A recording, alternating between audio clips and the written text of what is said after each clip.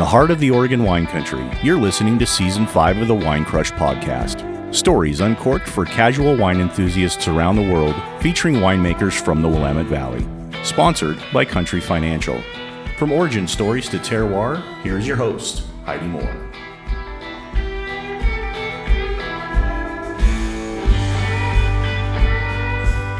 Welcome, everybody, to Wine Crush Podcast. It is Season 5, Episode 2, the first Legends series of what we're doing. So welcome to our studio in beautiful downtown McMinnville, even though it is raining and yucky outside, but it's warm and cozy in here. So today we have Left Coast Estates with us, otherwise known as Left Coast Cellars, Left Coast Wines, Left Coast just wine. So anyways, welcome, Taylor. You are with us first. Thank you for joining us. You've been kind of the guinea pig on this, and we're really excited to have you here. Awesome. Thank you for having us. When we're talking about legends, at least in my mind, I'm thinking, pioneers, people who've been in the industry, people that are doing something innovative, interesting, wonderful. And you were one of the first ones that came to mind because of your agriculture, the way you're working the land, the wines, of course, and everything else. But we need to start with the story. Let's start where, we spent about 2 hours together on the ATV kind of cruising the property and heard lots about, how your family started, why they started. And I'm going to kind of give it over to you to kind of give us the background. Sure. So I'm Taylor Pfaff, obviously. I'm the CEO of Left Coast Cellars, or Left Coast Estate, or Left Coast Wines.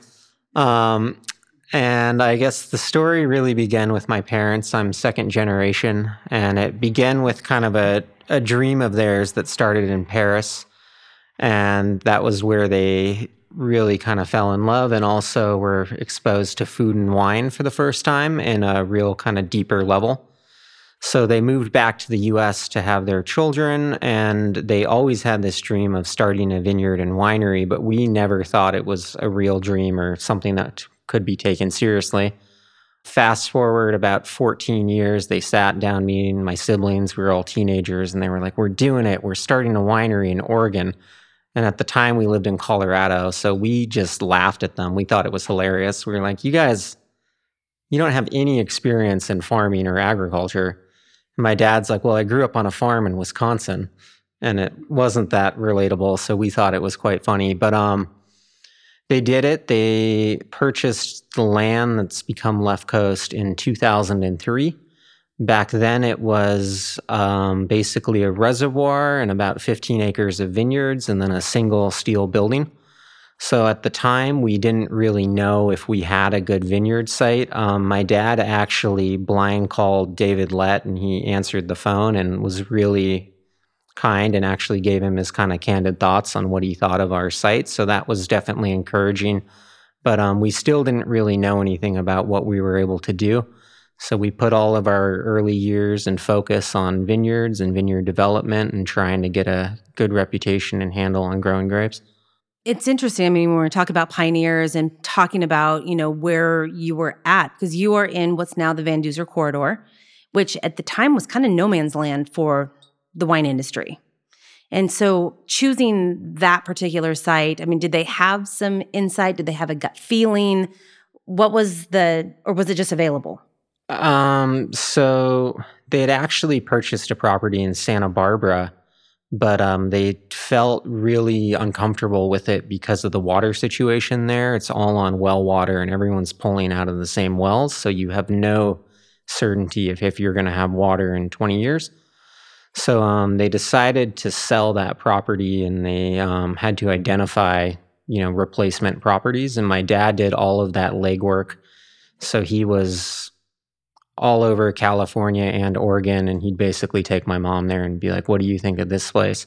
And she vetoed basically everything he could come up with. And our current property was the last place that he took her, and he thought she wouldn't like it because it is kind of out of the way and it's not super close to Portland or any of the major cities. No shame on McMinnville, but it was little, and it's still little. I mean, when you compare it to Portland or Salem or Eugene, for that matter, or when you're talking about Napa or San Francisco, it's little, it's rural, but growing.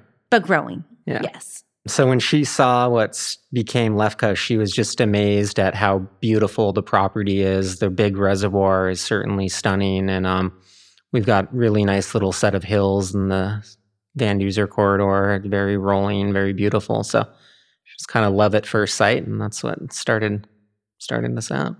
I want to talk a little bit about Van Duzer before we kind of get into the rest of, kind of the agriculture and how you guys are farming and all the other projects that you're involved in. What is so special about that area? I mean, it's become its own AVA just recently, but there's something very special about that area that makes the grapes and the grape growing situations different than some of the others. Yeah, so the Van Duzer corridor is extremely important to the entire Oregon wine industry. It's the only gap in the coastal foothills. So without that, we wouldn't get big marine airflow in, and what that gives us is our temperature differentiations.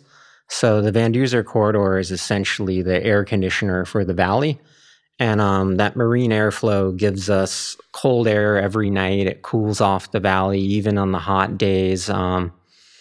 We still get down into the 60s, 70s, and that's even more true where we're at. We get all the wind. It comes through the pass, hits the Van Duzer corridor, kind of rolls over those hills, hits the Old Amity Hills, and then gets spread north and south into the valley. So just incredibly important in terms of keeping us as a cool climate region. Without that, we'd probably be growing Cabernet and be more like Walla Walla in terms of climate. And then in terms of its effect on left coast, those high wind flows are really helpful for preventing disease and also helping thicken our skins a little bit, because the grapes, they live their whole life in this very windy environment. So it adds a little bit more tannin structure. It's amazing what those Van Duzer winds do, because I live up on Eola Hills and you can almost always count on them about 2 or 3 in the afternoon on the summer nights to kind of just cool everything off. And it's really looked forward to, especially when we got 100-degree heat, to have those kind of pop up and move things around. So anyhow, I get excited with my hands sometimes and we move things. So the one thing I loved when I was up there is we talked about kind of how Left Coast started with those 15 acres and the rolling hills and the reservoir, and where you're at now is nowhere near where you started. So how many acres under vine do you have? What are we growing? But then I want to talk about the other projects, because you're not just vineyard. You've got some other kind of interesting, unique, and very ecologically moving forward projects that most people don't even realize are even a thing. So the property today is 490 acres with 142 acres of vineyards. So we've had a ton of growth, but it happened very slowly over time.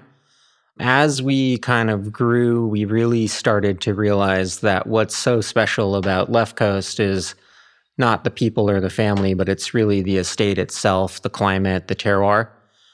And for us, that's really encompassing of the entire property and all the different aspects of it. So that really kind of started our interest in things beyond vineyards. A huge part of it is ecological, with the oak forest restoration that we look at, but also trying to treat the property like a working farm and grow a little bit of food for the cafe.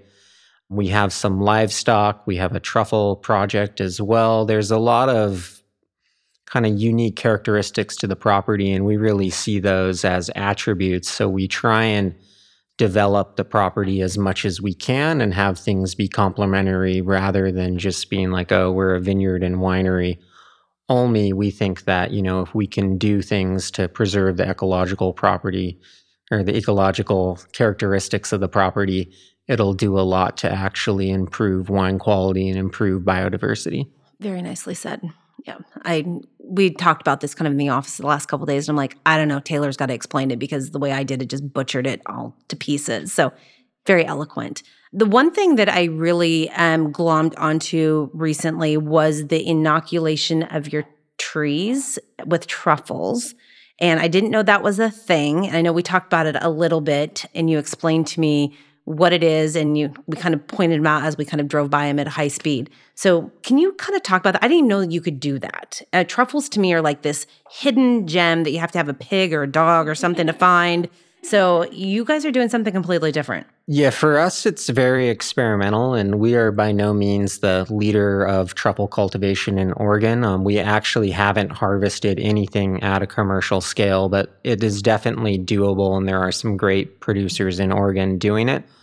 the concept is you take a baby tree, a sapling, and you inoculate the root systems with the truffle spores and fungus. And then you plant that tree and you let it grow to maturity. And as it grows, it's going to expand its root systems. And if you can keep the climatic conditions right for the truffles, they will multiply and eventually they'll fruit and they'll create the actual truffle that we would want. We haven't done the management practices quite as aggressively as we should to induce that fruiting, but it's definitely possible. So. And you're using hazelnut trees. And you explained to me before we got too close, they don't look like regular hazelnut trees. They look like hairy bushes, I think is what you kind of how you described it. Because the way you're pruning them, you're not pruning them up and out. They're kind of, explain it, please. Because I'm, again, butchering it and making it my way and not really the way it should be. Yeah, so there's a number of species that can host the truffle fungus. The best one is apparently oak trees, but oak trees are incredibly slow growing. So if you were to plant a baby oak and hope it to get to maturity, you'd be either dead or a very old person by the time that happened. So we used hazelnut trees or filberts. They're much faster growing. They only take about 7 years to get more mature in size. And then we're not cultivating them for hazelnut production. So there's no male trees, so they're not getting pollinated, so there's no nuts. So it's very different from a traditional hazelnut orchards that you're used to seeing. The root system essentially mirrors kind of what the canopy looks like. So there's a lot of pruning that we do to create a kind of more bushy structure. And the hope is that that'll create a bigger root system, which would be more habitat for the truffles. So interesting. Who knew? Yeah, I didn't even know truffles existed until I moved to McMinnville. So, the farm girl in me didn't know. So now we do. You had mentioned oak trees and the fact that they grow so slowly. And you have one of the coolest programs up there with the oak restoration program. And you explained it in a way that I had never heard. I didn't understand the history. I didn't understand, how it really affected the rest of the ecology around it. So I want everybody to really know what that is and why it's important and kind of your whole process and what you're doing. Sure. So we're really lucky in that we have a lot of Oregon white oak trees. And when we kind of started out, our tasting room is set amongst them. And my parents just thought, oh, these are really pretty trees. It's a very nice park-like setting. So we kind of preserved them and then focused our vineyard development on other aspects of the property that were already clear. And as we were kind of going through that process, we were always trying to kind of beat back the invasive underbrush that's taking over a lot of the forest. In a lot of Oregon, if you look into the forest, especially in the western part of the valley, you'll just see this dense thicket of blackberries. It was around that time, this was probably 2015, 2016, we were fortunate enough to meet Chris Seal over at U.S. Fish and Wildlife. And he was the kind of main factor in teaching us about the ecological importance of these oak trees. They're incredibly slow growing, like I mentioned earlier. A mature oak tree, like the size that we have outside there, would probably be about 100 years old.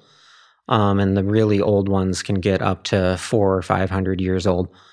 So there's not a lot left in the valley. There's only 3% of the historic range that used to exist. So it's a very threatened species. And because of how slow growing they are, it's really challenging to create new oak habitat because you need a multi-generational effort. So most of the oak that exists today is on public lands or on scattered private properties like our vineyard, for example. So when we realized how important they were, we started looking into what are options that we can do to try and kind of preserve this habitat and not only preserve it, but restore it to its pre-kind of native condition. So we work with U.S. Fish and Wildlife Partners program to manage about 40 acres at the center of the property. And that kind of got us into the swing of grant writing and working with governmental agencies to try and work with this. So we work with NRCS as well. And all told, we have about 100 acres of oak forest under various phases of restoration. And that involves clearing out all the underbrush, creating this kind of savanna, and then also doing a bunch of seeding with the native understory as well. So it really kind of, one, made oaks identifiable part of our property and part of the identity for the property. And then two, it also became a big part of our mission, and that, it immediately made about 20% of the property kind of a wildlife refuge. And I think it's incredibly valuable. And I think vineyard owners can start looking at that forested land as an asset rather than something that they could just cut down and turn into vineyards. And one last plug on it. You can see I'm wearing an oak shirt by coincidence, but my wife organizes a 5K, 10K run every year that we do on the property. It's really cool. It winds you through the whole estate and through all the restoration areas. And that's our primary funding mechanism. So all the entries go into oak forest restoration, as well as all the food and wine bought that day. So yeah, I remember you telling me that, and just was, one, I don't want to ever run up there because there's way too many hills and it's way too long, and I'm just probably way too lazy and too out of shape, but it is so beautiful up there. It is so worth running. The one thing with the oak restoration that you had mentioned that I didn't know was the history with the Native Americans and why they grew the savannas the way they did, and the different animals and bugs and things that were in that. And from what I understand, you're trying to bring all of that back to where it kind of supports itself in the grand circle of things. Yeah, so that's really cool. And there is a 5K walk. So I suspect you could walk up the hills. I'm not committing to that either. I can do that, but I'm not committing to that either. Okay, let's talk vineyard. So the oak trees, obviously, and the restoration and the rest of you doing the property affect the vineyard. We know that there's about 140 acres under vine, but we never did talk about the varietals and what you're actually growing up there. And it is Left Coast Estate. So does that mean that you're using all the fruit off your estate for what you're growing or producing?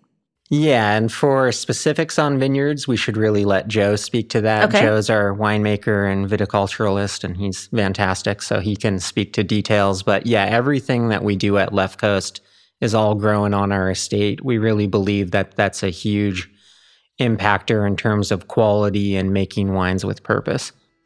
Well, I think that is a great way to take a break. And we're going to switch over to Joe here in a few minutes, switch up the mics. We also have, I think, empty glasses around the room. So we're going to move to the next wine and we'll be right back.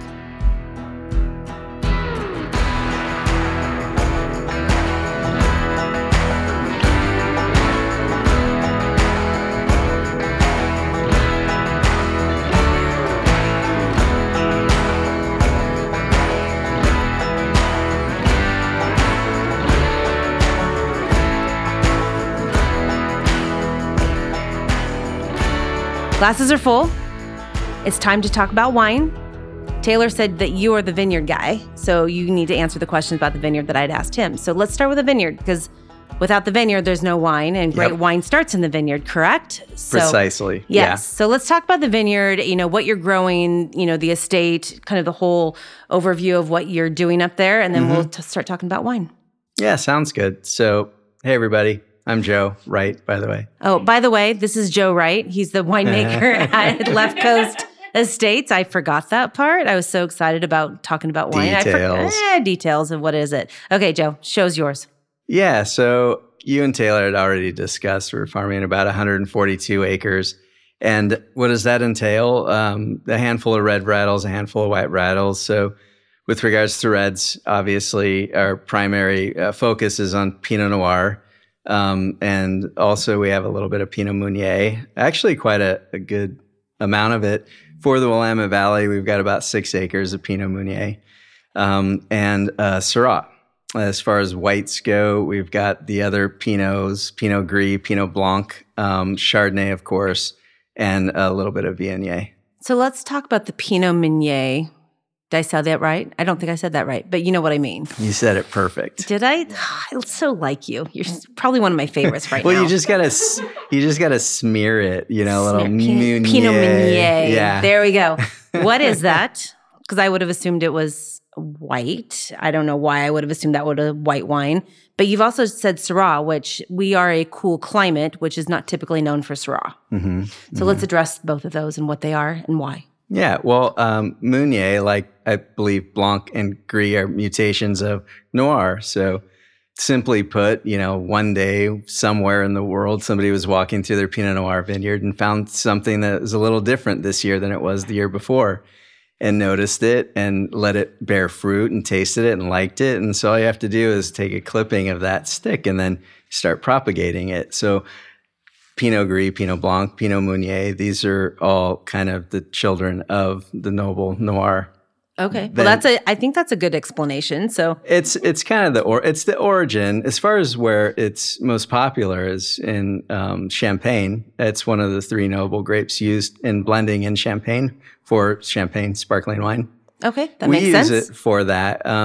We use it not primarily, pretty evenly across the board for sparkling wine. We make a Brut Rosé out of it, a still red wine as well, and most years, not always. And it's a primary component of our rosé blend as well. Interesting. Yeah, I don't know if I've seen that varietal in a rosé. I don't think yet. It's usually, it's either Pinot Noir or I've seen the Syrah or I've seen a Tempranillo or I've seen, but not a Pinot Meunier. Yeah. Well, the kind of arose after our white Pinot Noir program became so popular. I think that really, often, even though our white Pinot Noir is white, not pink, the question would arise like, how is this not a Pinot Noir rosé or Blanc-ish rosé? And anyway, so it was a way to really differentiate, I guess, our white Pinot Noir program to our rosé program. And I think you can make, quite personally, a really more interesting rosé by blending just these cool varietals. And again, they're all under that umbrella, right? So, I didn't mention. So the rosé blend is Pinot Meunier, Pinot Noir, and Pinot Blanc, and it just makes way better, more interesting, more complex rosé, if you will. I think a lot of people like to not think about rosé maybe when they're drinking it. It's just fun and drinkable and crisp and refreshing, but I like to think a little bit about it, and that process makes for more interesting wine. So you've now totally pimped out this rosé, and you did not bring any of it. So I'm not sure who failed that one, but we have another date somewhere down the line where we're going to try that out. Okay. So we've totally hashed out the rosé. We know what goes in it. We know the Meunier, and the Noir and the whatever else. Let's focus back on the Syrah. Yeah. Syrah is typically a warm weather grape. Typically. I mean, I think that's what you typically think it of, whether it's Eastern Washington, Southern Oregon, California, whatever. It's usually, to me, it's a warm weather grape. But there's more, it seems like, Syrah being grown up here, which is considered cool weather, I would assume. Yeah, fair enough. But I think you forgot to mention the Rhone in France. I don't know that. I haven't been there, so I can't put that in my travel log yet that I've been there and I know what's going on. Yeah, well, I mean, that's origin. And I don't know about its origin. I think it was somewhere in the Middle East, quite frankly. But a great growing region for Syrah is in the Northern Rhone. And those are very dark, concentrated Syrahs, but very acid-driven. And they can be floral and just a little more lifted than, I'm going to say, a more cloying, warm climate Syrah.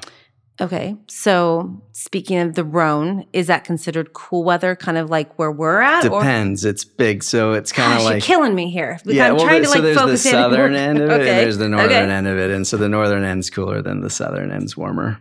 Okay. God. Okay, you're we're moving me all over the place, and I'm trying to map it in my brain, and it's just not. I'm getting it. I'm there. So with the Syrah you have here, what are you considering that then? More of a cool climate, northern Rhone-ish. I hate to compare to, the old world, but yeah, northern Rhone-ish, more acid-driven Syrah. Yeah, not like Washington, California, wherever. So let's talk about the characteristics of that and how it expresses itself and what you're doing with it. Are you doing just a straight red with it, or are you blending it into other things, or what is your whole philosophy and theory on the Syrah? Good question. Thank you. We don't have a lot of it on the estate. We already touched on the 142 acres. I've got 2 blocks that are half an acre each of Syrah, 1 acre of Syrah. I make a couple hundred cases a year. I also mentioned it's kind of a counterpart of the Viognier, another Rhone varietal. And we do co-ferment a little bit of the Viognier with the Syrah. We've kind of settled in. I've been in both extremes, anywhere from 1 and 2 and 3% co-fermented in the Syrah to upwards of 9 because you have to stay under that 10% varietal. Well, actually, I think for those varietals, it's 25% or 20. But anyway, we've been up high in the 9 to 10 range of co-fermentations. But we settle in pretty much in the 5% range. And so there's apparently an enzyme in the skins of the Viognier that help extract anthocyanin or color pigment from the skins of the Syrah. So a little bit of Viognier in the Syrah fermentation helps to extract a little more meat, let's just say, from the Syrah varietal, and then also actually adds a really nice floral component, just a more lifted, slightly more white, fruit-driven aroma. I don't even know where to go with that. Yeah. Yeah, other than it sounds amazing, and you didn't bring any of that either. So I guess that is date number 2 up at the estate. I guess you can't, when you have the lineup that you guys have, I guess you can't bring one of everything, right? You have to bring This was I counted, typically we bottle almost 30 different, just over 30 different wines a year. It's pretty crazy. I want to divert left for a second. When we're talking about case count, because, Left. I want to go right.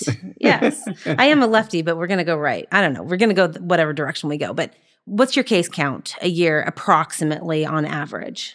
This year, it's 21,000 cases. That's a lot of cases. Because Taylor and I just had a production meeting yesterday, and I need to know that. Yeah. It was all good timing then. So Syrah is probably one of those it's a very small percentage of what you do. And I can't ask you to bring one of everything if you have 30 different SKUs, varieties, or bottlings. Yes. So, but this gives you reasons to go up to the estate Precisely. again. Yes. There we go. I've beat you up over the things you didn't bring. So let's talk about what you did bring, because we have 3 different wines that you brought today. Oh my God, I held up 4 fingers. So you guys can't see that, but I held up 4 fingers when I actually meant 3. So let's talk about what you did bring, because that is a big component of your overall lineup, I believe, and they've been delicious so far. We haven't gotten to the Pinot Noir, but that's next. Yeah, so we started with the Queen Bee sparkling wine, correct? Oh, that was 4 fingers. I was right. Yeah. I forgot that we started with the sparkling first, yes. Okay.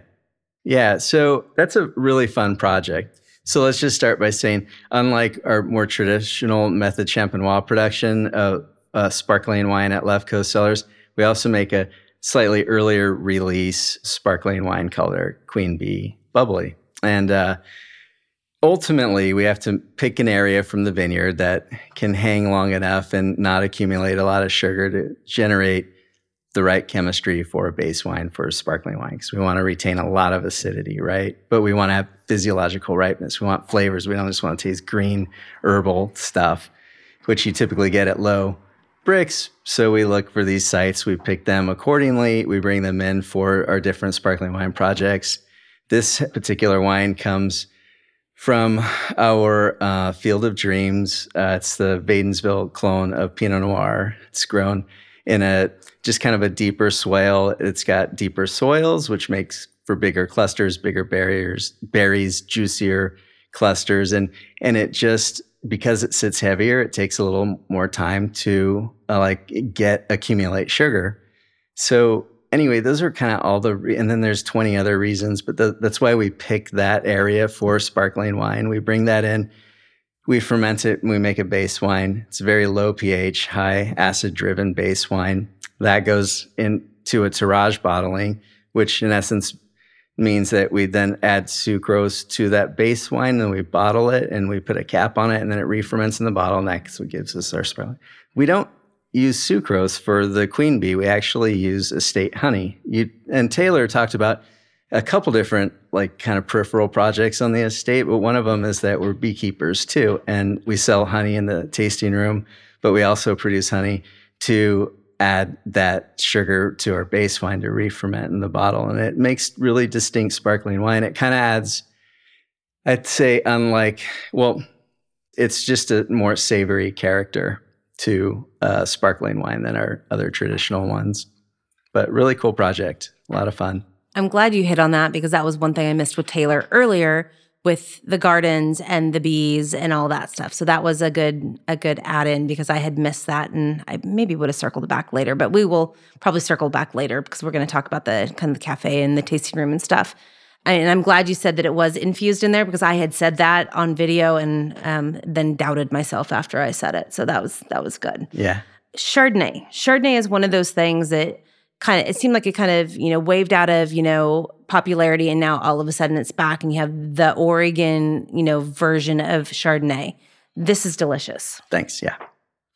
You're right. Now, I don't know how far back you're thinking of, but certainly when I rolled in the mid 90s, there was a lot of Chardonnay production taking place, and there are going to be, plenty of people that agree, but plenty of people that disagree with this. But my take on it back then, and I think the reason it kind of took a back seat was because I think what we were comparing it to were, warm climate Chardonnays, like the ones grown down in California, of course, which there's nothing wrong with. Everything has time and place, but it just wasn't working in our cool climate in the Willamette Valley, in my opinion. And so I think what's happened now, you say that it's kind of taken stage again in the last 7 or 8 years.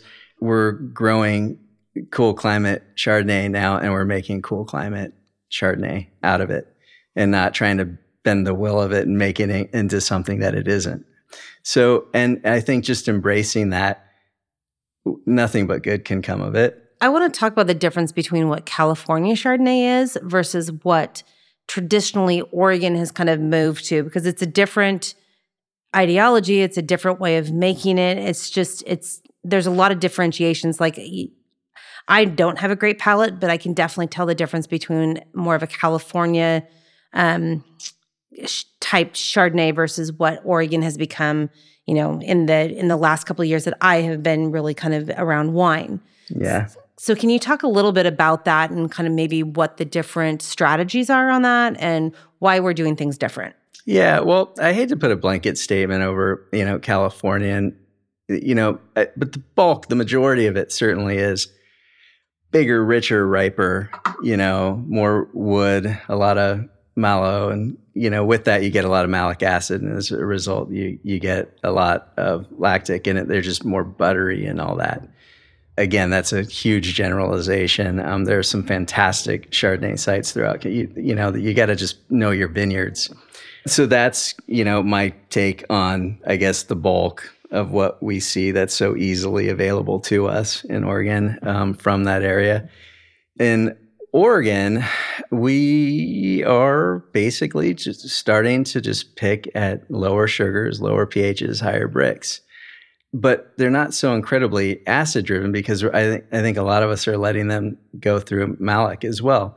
So even though we're picking at almost, in some cases, these are extreme cases, like base wine, like sparkling wine chemistry, allowing the wine to go through a malolactic, allowing the wine to sit on élevage for upwards of 18 to 24 months in new wood, but lightly toasted wood, and in a lot of cases, larger formats. So the amount of surface area is typically a lot less than a traditional barrel.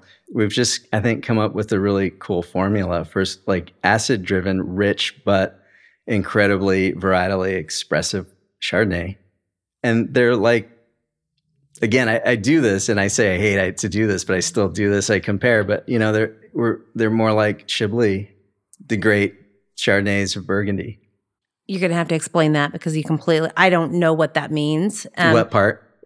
The Chablis versus the Chardonnay, or the Chardonnay in Oregon versus the Chablis. Just ultimately the end result. The end wine is more like that. They're acid driven, but they're incredibly expressive. They're still rich because they've lived in wood.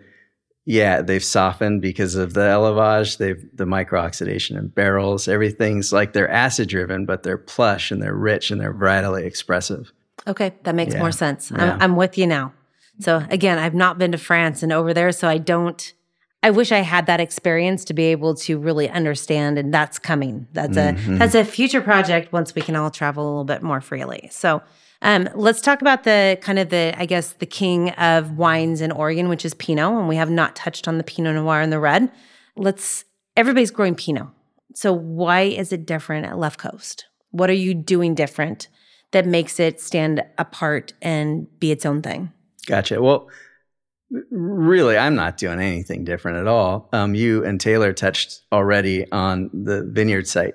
That's just it. All I do is kind of usher it along thereafter. So I'm at a long time ago.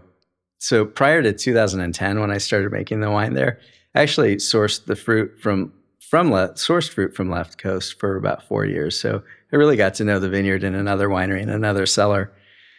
I mean, the reason I'm at Left Coast is I believe in the vineyard site, and the people are great too, trust me. But the vineyard site, the dirt, the microclimate, it's like no other. You can't replicate it anywhere else. Better, some people love it, some people don't love it as much, whatever. But that's why I'm there. So is for that, again, the terroir. So I'm not doing anything. I mean, I'm good at making wine, but a lot of people are. What we're really doing is just trying to let that site express itself as best we can. So it's not understanding really basic primary things about winemaking, but keeping a very hands-off approach in the winery. Every time you touch the wine, every time you look at the wine, you've added a veil in between its basic character and maybe what you think it should be. So the less you can touch it and manipulate it in the winery, the more expressive it'll be of where it's grown. I love hearing that, with winemakers, and also, whether it's the owners or whatever, when you're talking about the terroir and letting it really express itself. And not everybody really, I think, fully understands what that means. But when you're starting to taste wines that are from similar areas, maybe are done in a similar manner, but completely different flavors, different characteristics, different, aromas, whatever, you can really taste and feel and understand what the terroir is and how it expresses in the wine. Yeah. This has been done over and over and over again. I had some friends down the Central Coast, and at that time, then in Napa and then in Oregon, that for 3 years, 3 wineries swapped out fruit 3 ways, and everybody made those 3 wines for 3 years from all the 3 different areas every year for 3 years. Anyway, you get it. It was called the Cube Project. Ooh, I love that. And ultimately the takeaway was terroir. I've heard it so many different ways. Some people think it's BS, that it's just dirt is dirt, and grapes are grapes, and wherever, whatever you do with them, it is what it is. But I think, and I don't know if it's just Oregon, and I really don't think it is. I think, it goes back to France. I'm sure it's everywhere in the world. That terroir, that weather, what Mother Nature, produces that year really changes, what happens that year. I mean, that's the beauty of wine. It's, I've heard it so many times. It's a time capsule in a bottle, and it really identifies a place, a time, and what really happened in that annual period when it started growing and when it actually started, was harvested and put into production. Yeah, totally. And it's not just grapes, right? It's strawberries, it's peaches, it's pears, it's apples. It's we all have our favorite strawberries grown in the Salinas Valley, or our favorite peaches grown in the Grand Mesa, or that's all terroir, absolutely, in agriculture. Agriculture is an amazing thing, and so many people don't understand it. They've never been around it. They just go to the grocery store, they pick up whatever is there, they put it in the bag, and they just call it good. But when you really start getting into these nuances and these places and these, and really the people that have the passion behind what is being grown, it is an amazing thing. It's magical, really, in a lot of different respects. Agreed. Yes. Well, I'm glad you agree. Yes. What other wines are you guys doing up there? What other things that we should know, at least on the wine front, before we stop, refill the glasses again? Because we got Pinot Noir going in the glasses, and we'll stop and finish up the last segment. Well, I mean, certainly something that we've created, and it's been a while now. It's been about 10 years, but 2 Pinot Noir and red, the obvious red. We make a lot of white Pinot Noir as well at Left Coast. It's incredibly popular. It's distributed all over the U.S. and throughout Canada. And isn't that the Aldi order too? It's coming to the UK. Yeah, so it's all over the UK and Ireland as well. The white Pinot was really good. That's what we started with, correct? Right? Yeah. Yes, it was really good. I didn't have that one, sorry. Shame on you. But you've also been barreling and doing all the production things, so you might be a little bit wined out for a little while. So we'll excuse you just a little bit. Yeah, but a great wine. Yes, so, it was beautiful. We, again, 142 acres. We've got a handful of acres, like everybody does in their vineyards, that aren't ideal every year, like fence lines, tree lines, swales, deeper swales. Instead of, again, trying to make decent red wine out of, we're just culling all this stuff and making wonderful white wine out of it. And anyway, it's a big part of our portfolio. We believe in it. It's wonderful wine. It's acid driven. It's clean. It's crisp, refreshing, kind of summery, backyard barbecue wine, but it's still Pinot Noir. It still has complexity, and it makes you think about it just a little, of course, as a result. So, tell all your listeners, try it. It's delicious as well. It makes as good a white as red. And the diversity is wonderful too. I mean, every time we talk about what are we going to plant, it's like, well, let's just plant more Pinot. Some would think, more red. Well, no, we can make white wine. We can make sparkling wine. We can make rosé. I mean, this is Oregon. Let's just, this is the one we're embracing. You kind of have a whole gamut of things you can do with it, which is actually pretty incredible because it is more of a sensitive grape. Pinot Noir is, I think, to grow. The skins are thinner. There's a little bit more expression as far as that terroir that we are talking about. Yeah. So it's really pretty incredible agricultural product just in general. Agreed. Yes. Well, again. Agreed. I'm so glad we're getting along here because this is working really well.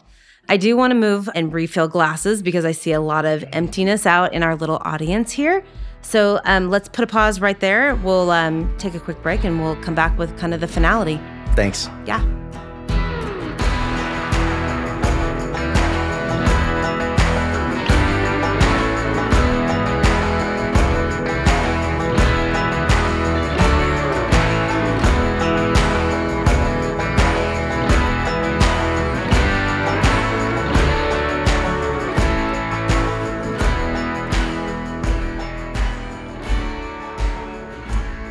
Let's finish up with talking a little bit more about the estate and the experiences that you have up there, things that people can really go up and do while they're up enjoying the wines. But the biggest thing that we did an event there, and you probably didn't even know this because we didn't talk about this, but I think it was about 4 years ago, we did it's called Vinea Me, and we went up to the estate and did wine and a tour and food and whatever else. But the garden program up there and what you were growing up there and doing and then serving in your little restaurant was actually so impressive. Yeah, so for us, growing our own food is important because it's something that we can do pretty easily on the farm site. And then just a couple years ago, we built a high tunnel as well, which was really nice because it extended our growing season by about 90 days, a month and a half on either end of the season. And having a cafe was also important to us because when we started out back in 2008, when we opened the cafe, there really wasn't much in terms of good food options nearby. So you either had to come up here to McMinnville or you had to go out to Salem. So we wanted to, offer people food as a reason to stay and come out to kind of our little neck of the woods.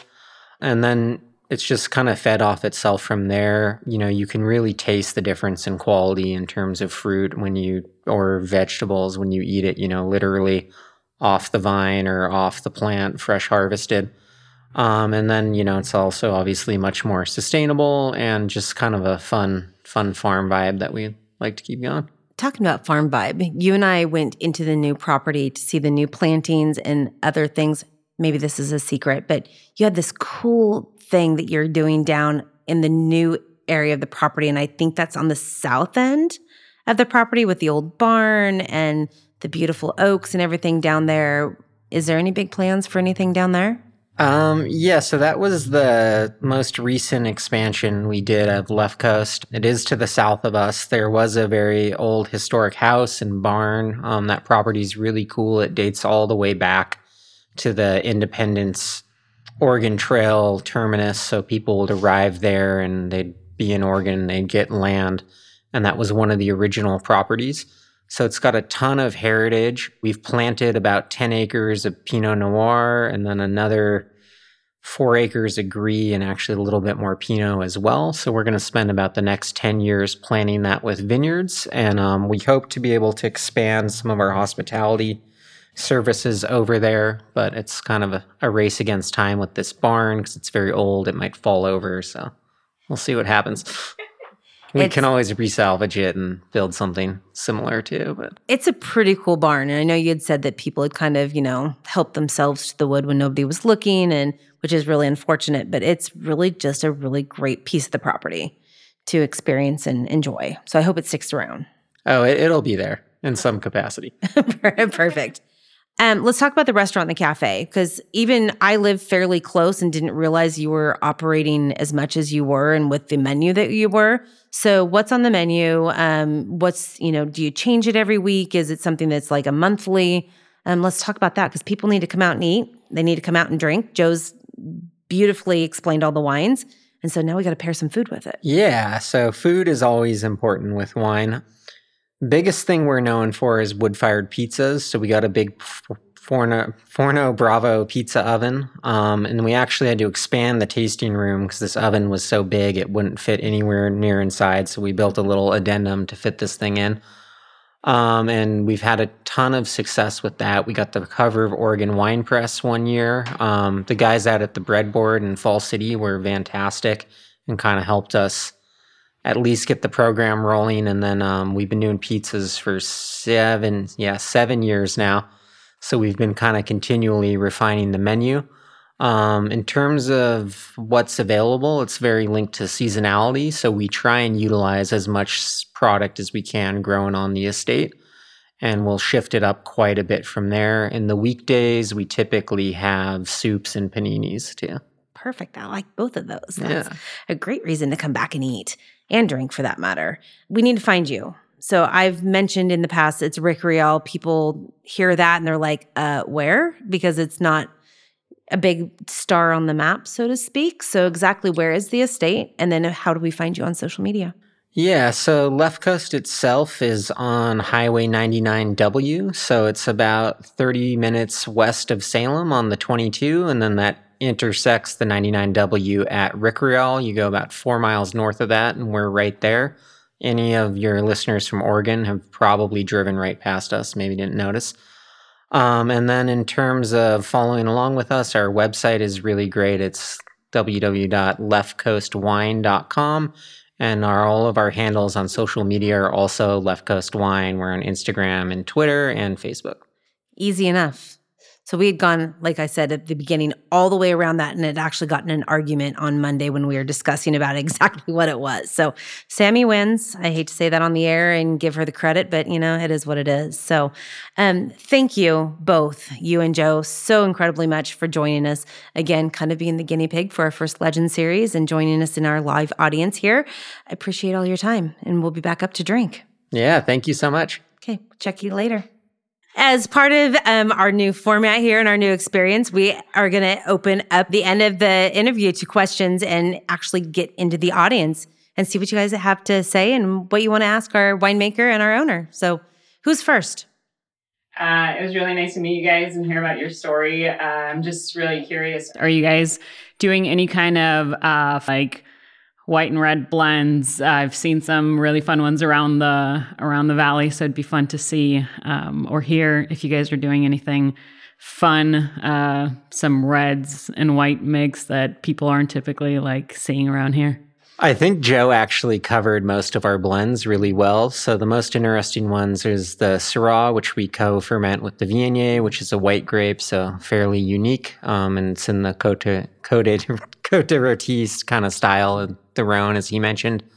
And then the rosé that we do is very unique as well, being a blend of Pinot Noir, Pinot Meunier, and Pinot Blanc. So Taylor, growing up on the farm or moving there as a late teen, did you end up did you feel you wanted to become a wine grower or winemaker growing up as your parents were going into it? And did you go to school for that? Yeah, that's a great question. I grew up in Colorado, and my parents purchased Left Coast when I was about 14. And I was an avid snowboarder. And so when they told me, I looked up Oregon, I'm like, oh, that's really close to Mount Hood. So I worked every summer in high school with our vineyard crew. And my mom would drop me up at Timberline, and I'd stay there the weekend and camp and snowboard all weekend. So then I went to the University of British Columbia and actually was a professional snowboarder for a little while, but I kept coming back. I worked the first harvest that Joe was our first full-time winemaker in 2011. And that was when I kind of realized, oh, this could be a real kind of career, because I just love the wine industry, because you meet all of these people who are so knowledgeable at kind of every step of the supply chain. So then I ended up going back to school and I got an MBA in wine and spirits from Kedge Business School, which was based in Bordeaux. And then I got a lot of great industry knowledge from Joe as well, working in the cellar with him directly for about 5 years. Yeah. You had mentioned that you organized this 5K, 10K fundraising run. And I'm assuming that it takes place on maybe some trails on your property. Are those accessible to visitors when we come just for tasting?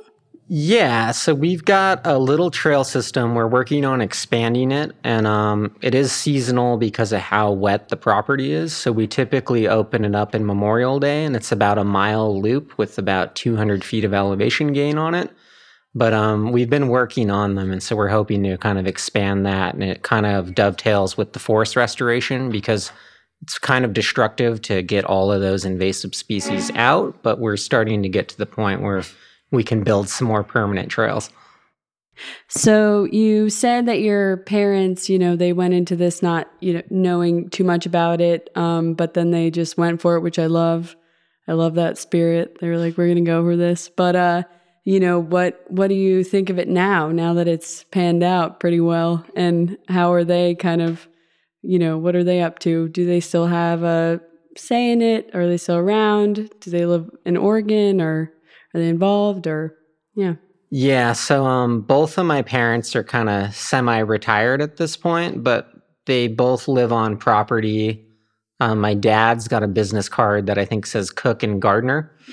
So he'll cook meals for like wine club. He does a full pig roast for our big pickup party each fall, and just loves gardening. That's kind of his passion. My mom is like a social butterfly. She's a brand ambassador is her title these days. So they kind of do what's fun and what they enjoy doing. And they're definitely still a huge presence on the property. And I'm really thankful for that. Can you tell me about your cider project? I'll let Joe do that one. Yeah. So we've got a lot of like old like settlement, like the pioneer apple trees on the property still. Sort of. So there are orchards on the estate in the past, a long time ago, for a long time. And then naturally those apples would hit the ground and they would fall into these ravines, and then the seasonal floods would come and wash them around. And so that's kind of like what that's kind of mapped like on the estate as far as the apples go. We don't have an orchard for cider, but we've got a lot of apple trees, I'm guessing, but we've probably got about 40 trees, maybe 4 dozen trees around the property. But for the most part, they're all the Johnny Appleseed apple trees, right? So they aren't any, when you plant an apple seed, you don't know what you're going to get, right? So we've got apples that look like small red cherries, and some that look like yellow potatoes, and a lot of apples that just don't even resemble them. And some are bitter, some are acidic. Anyway, in 13, I believe, we made a cider, and then in 14 and 15, we made a cider.